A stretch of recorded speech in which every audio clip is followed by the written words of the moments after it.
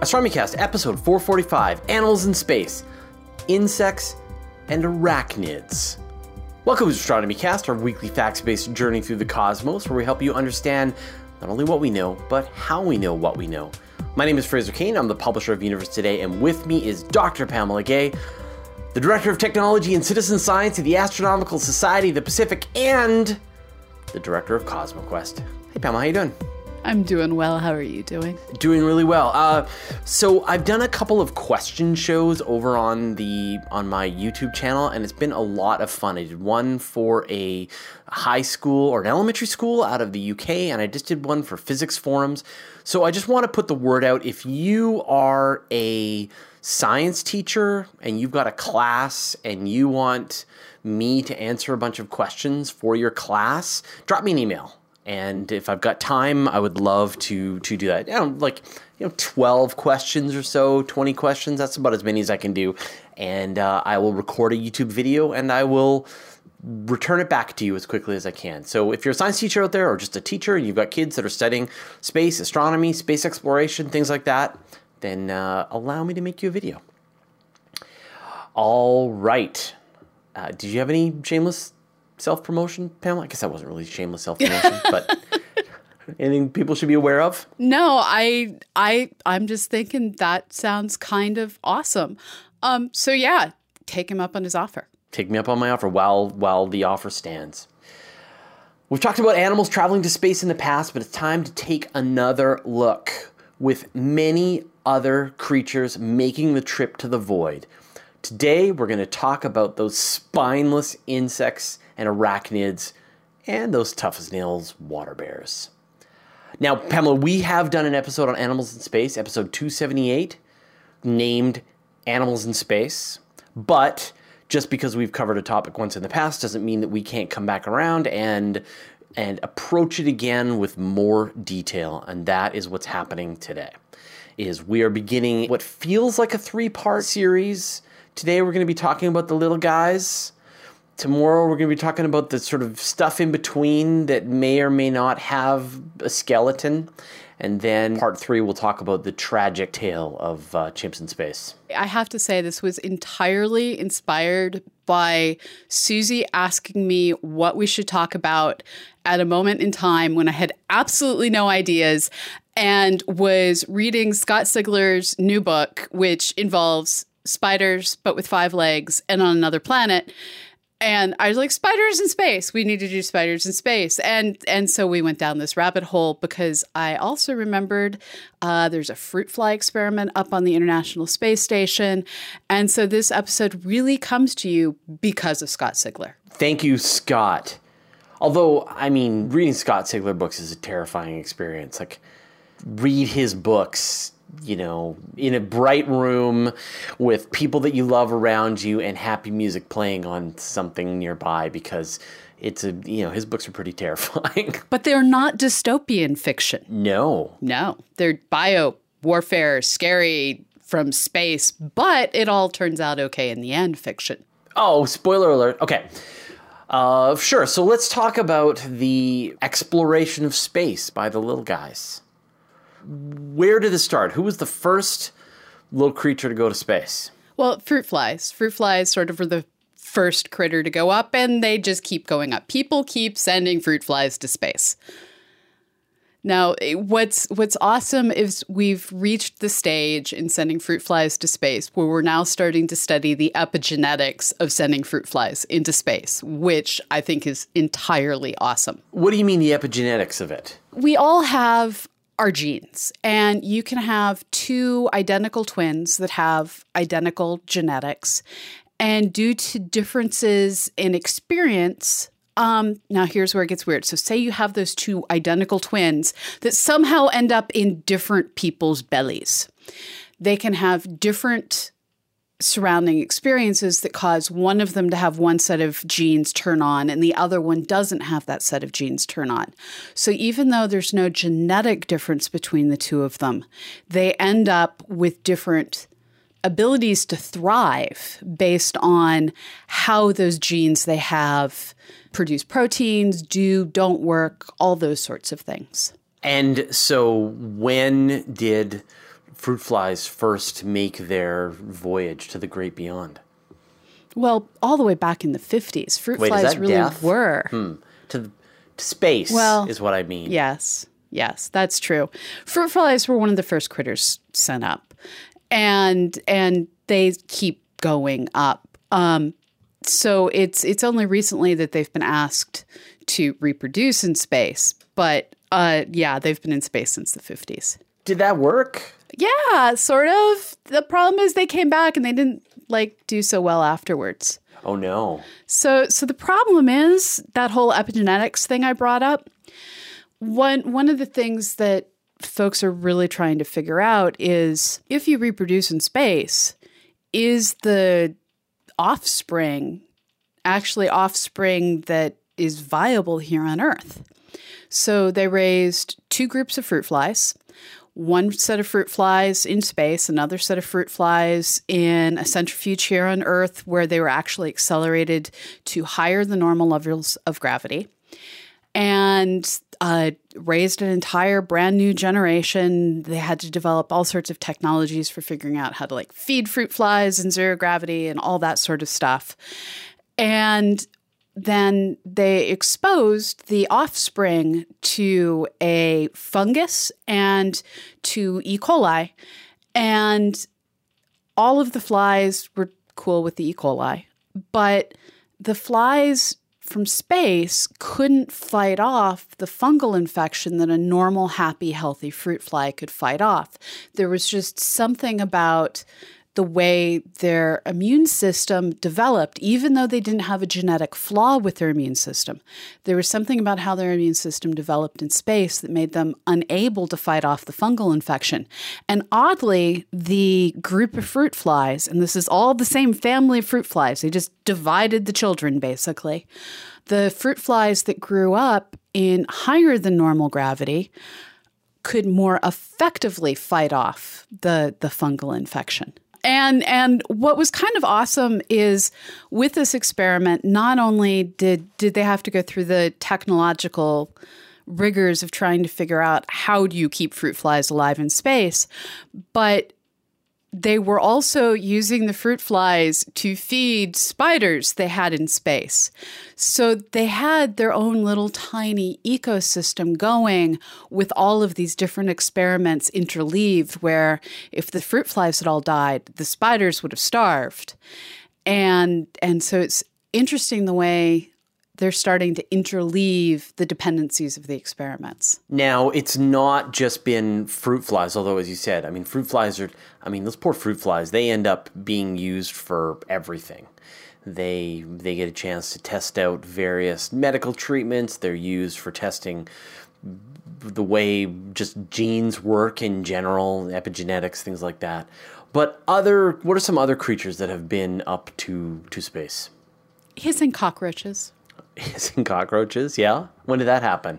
And so my favorite instance of when that happened, and it's actually really hard to figure out when are all of the instances of these things happening. But my favorite instance of it happening was with Bigelow's Genesis 1 test capsule for their habitat. They had a variety of critters, among which hissing cockroaches were in the lot. And the idea was to see just how long they could survive, which seems a bit cruel. But that's asking how long a cockroach can survive. I believe that's the very definition of how long things that can never be killed can survive. Yes, that would be, I think, part of why they launched things like hissing cockroaches. Yeah. How'd they do? They were fine until they weren't. Along with them were 20 Mexican jumping beans.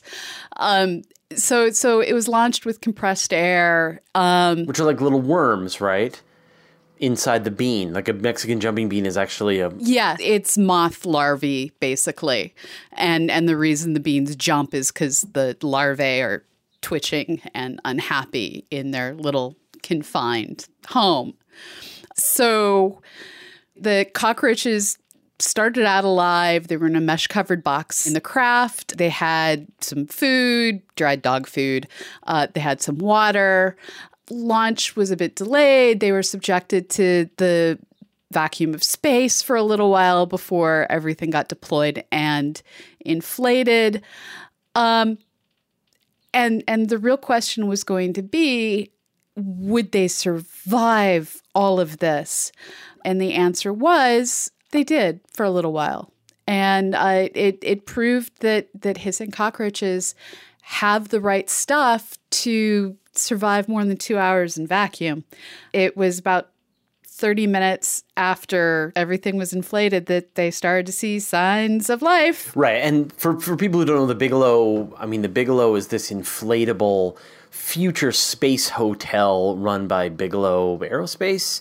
And they've also been developing inflatable modules that are going to be attached to the International Space Station. And in theory, in the future, you'll go to like a space hotel in one of these Bigelow modules. And they've launched, I think, a couple of test facilities so far. I mean, Bigelow has been working on this for a very long time. And I guess if you're going to have a hotel in space, you're going to want to have space cockroaches in it, right? Maybe space bed bugs. It's really horrifying. Yeah. But part of the reason that they pick the critters they pick is there's actually usually educational programs tied in with these experiments. So a lot of classrooms have hissing cockroaches. A lot of classrooms have fruit flies, Drophilium melanogaster. That was one of the first formal names of a critter I ever learned because it's part of standard AP bio. You do experiments with fruit flies. And it's interesting because trying to look up the results of these experiments is difficult because there's ongoing classrooms of students studying how the life developed, and they don't want to give away the answers to the kids.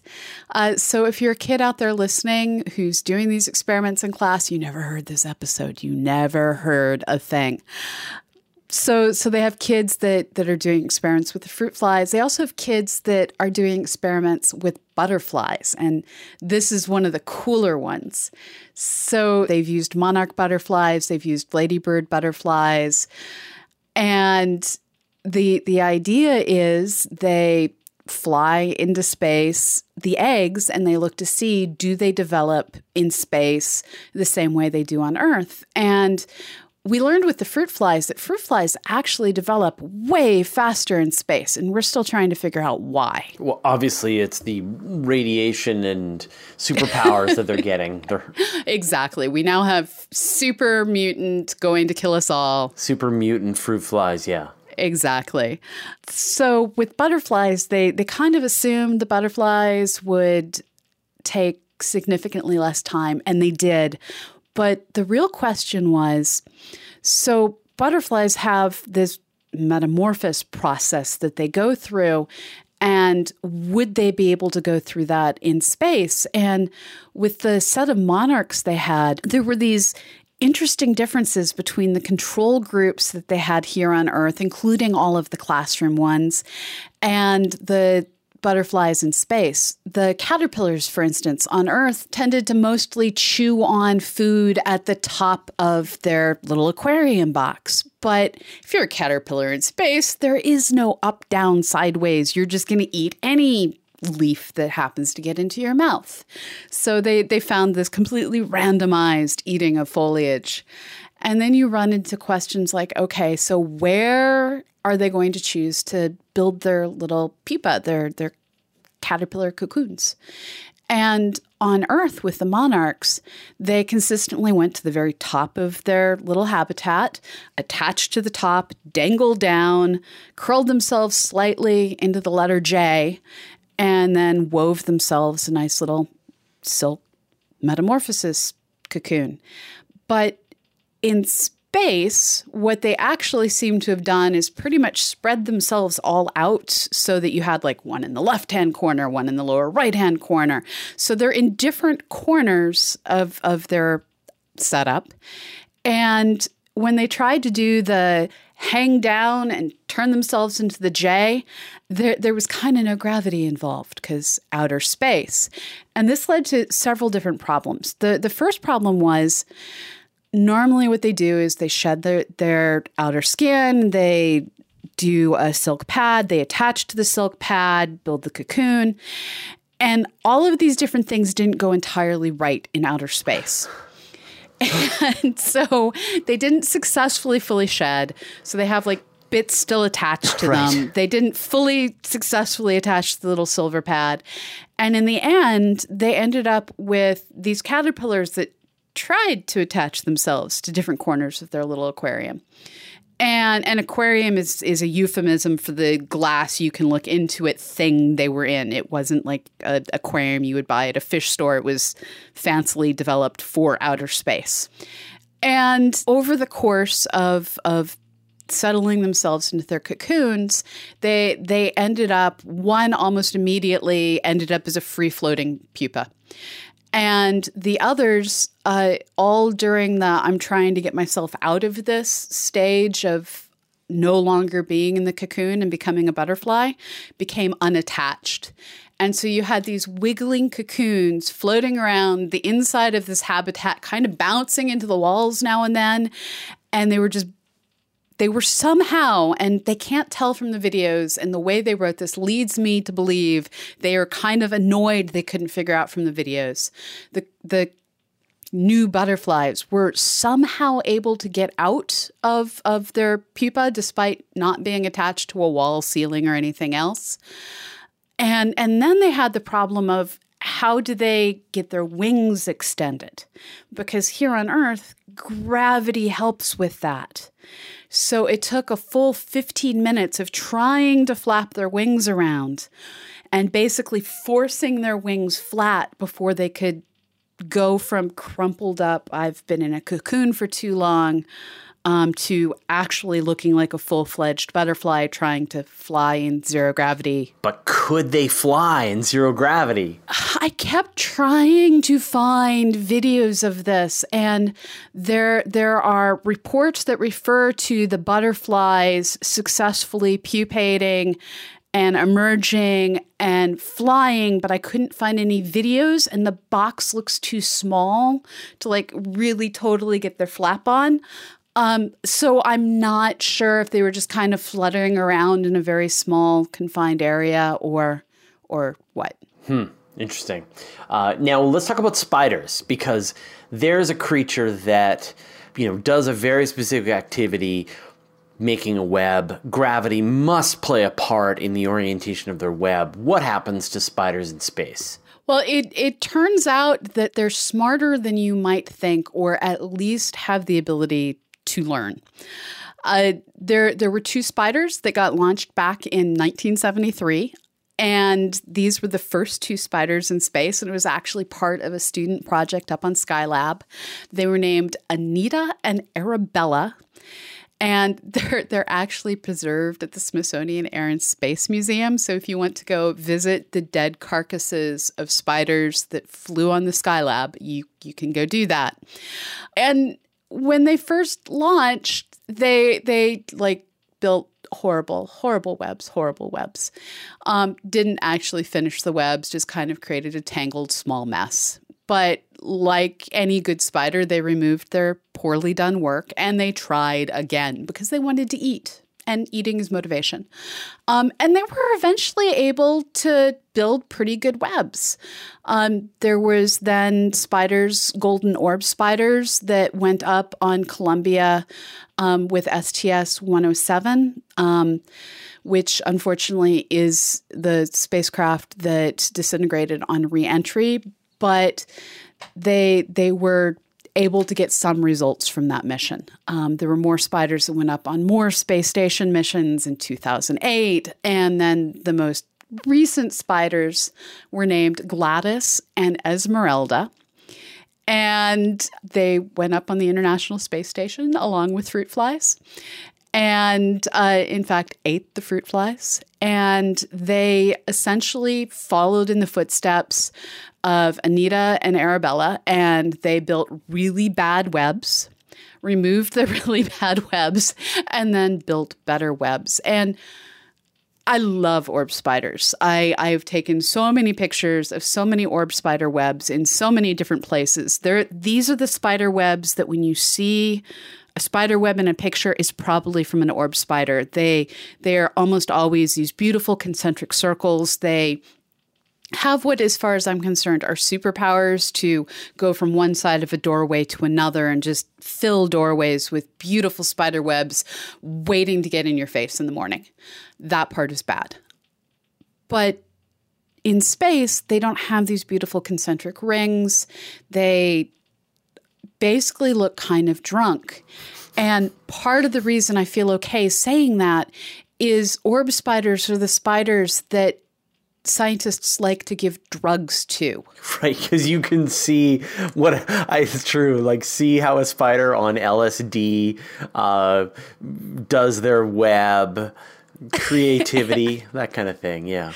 Right. So it turns out that a slightly drunk spider and a spider on zero gravity, yeah, it's similar. That same. Yeah, just a little more chaotic than one might wish for, but capable of catching fruit flies and thus keeping the spider alive. So these are the things that matter. Yeah, but those fruit flies are just as hampered trying to maneuver around a spider's web in microgravity as well. So I'm sure their deficits balance each other out at this point, right? You've got a spider making a terrible web and a fruit fly doing a terrible job of trying to avoid the web. Of trying to fruit fly, basically. Yeah, trying to fruit fly. And it's not just orb spiders that have gone into space. There was also a jumping spider by the name of Nefertiti, because apparently naming spiders is a thing, was also fed flies while in orbit. When you name a spider, you gain their power. I believe that's how it works. I don't know, maybe that's when you eat them. One or the other. You just broke me. Please continue. Tell me more about this jumping spider, Nefertiti.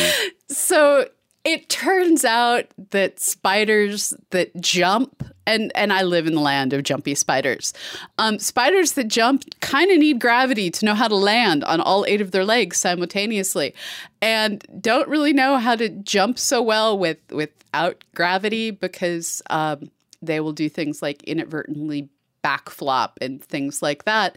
So pretty much all critters go through the same awkward, I'm not quite sure how to get around that humans go through, with the exception of caterpillars, because caterpillars don't care. Caterpillars just adhere to their medium, and they don't try and jump, and they don't try and do anything more exciting than crawling along their medium and eating it. They don't really care. They get along just fine. Yeah, exactly. All right, well, let's talk about another creature that really gets along well in space, and that's, of course, the water bear. It's true. This is the tardigrade, and I'm going to stand up so that those of you who are watching this live can see my shirt put on in honor of this show. For those of you who can't see, she's got a tardigrade hugging the outside of an old-timey rocket going off into space. And I guess the point here is that tardigrades don't need to be on the inside of a rocket. They don't really care. They can be on the outside of the rocket. It's all fine to them. They're so tough. I know. It's so tardigrades, and for those of you who are simply listening, this may help some of you. If you've ever seen Avatar: The Last Airbender, the anime, not the movie, the Appa, the flying bison, looks like a tardigrade. He just doesn't have enough legs, because actual tardigrades have 8 legs. And they don't die. They're really hard to kill. Right. So what kinds of environments have tardigrades gone through? So a group of scientists who wanted to test the full capability of water bears to survive just about anything put some on the outside of a space experiment. This was on the Photon M3 mission. Launched them. They stayed on the outside. They were exposed to space for 10 days. Then they were brought back to Earth, where they happily lived. So they put tardigrades in space, vacuum, airless, freezing cold temperatures, and radiation, brought them back to Earth, and they were just fine. Tardigrades don't care. They just don't care. Now, they weren't like zipping around and going on spacewalks. They went into some kind of hibernation in this kind of environment. Yes. So tardigrades, while they prefer to live in nice, warm environments, which is where they get the name water bear, they have the ability to essentially expel all moisture from their little tiny bodies, completely curl into a ball and desiccate themselves, and stay in this not alive, not dead, desiccated state, just kind of hanging out, waiting for moisture. And when that moisture comes, they'll go on living. Do you think, tardigrades could then theoretically exist out on the surface of Mars? Oh, yeah. But they wouldn't thrive, though. They need more moisture. And yeah. I don't know if they need less salty water than we've so far determined is on Mars. But this is why we have to sterilize things and not drop them on Enceladus and Europa, because those worlds have water oceans as near as we can tell. Yeah, and there's forms of bacteria that it's the same story, that you bring back was it Surveyor 10? I forget the name of it was on the moon, and the Apollo astronauts brought back this camera of this robotic spacecraft, and it had bacteria on it, and they were able to restore the bacteria after spending years on the surface of the moon, and the bacteria was able to get going again. So even bacteria can survive out in space. Well, that was really cool. So I think next week we're going to talk about some more animals. We'll talk about maybe some C. elegans, some worms. And it's all about the lab results. So butterflies, chill in space, totally cool, live fast, build happy little butterflies. Fruit flies, immunology problems. Right. All right, awesome. Well, we'll talk to you next week. Sounds great. Thank you for listening to Astronomy Cast, a non-profit resource provided by Astrosphere New Media Association, Fraser, Cain, and Dr. Pamela Gay. You can find show notes and transcripts for every episode at astronomycast.com. You can email us at info@astronomycast.com, tweet us at astronomycast, like us on Facebook, or circle us on Google+. We record the show live on YouTube every Friday at 1:30 p.m. Pacific, 4:30 p.m. Eastern, or 20:30 GMT. If you missed the live event, you can always catch up over at cosmoquest.org or our YouTube page. To subscribe to the show, point your podcatching software at astronomycast.com/podcast.xml or subscribe directly from iTunes. Our music is provided by Travis Earle, and the show was edited by Chad Weber. This episode of Astronomy Cast was made possible thanks to donations from people like you. Please give by going to astronomycast.org/donate.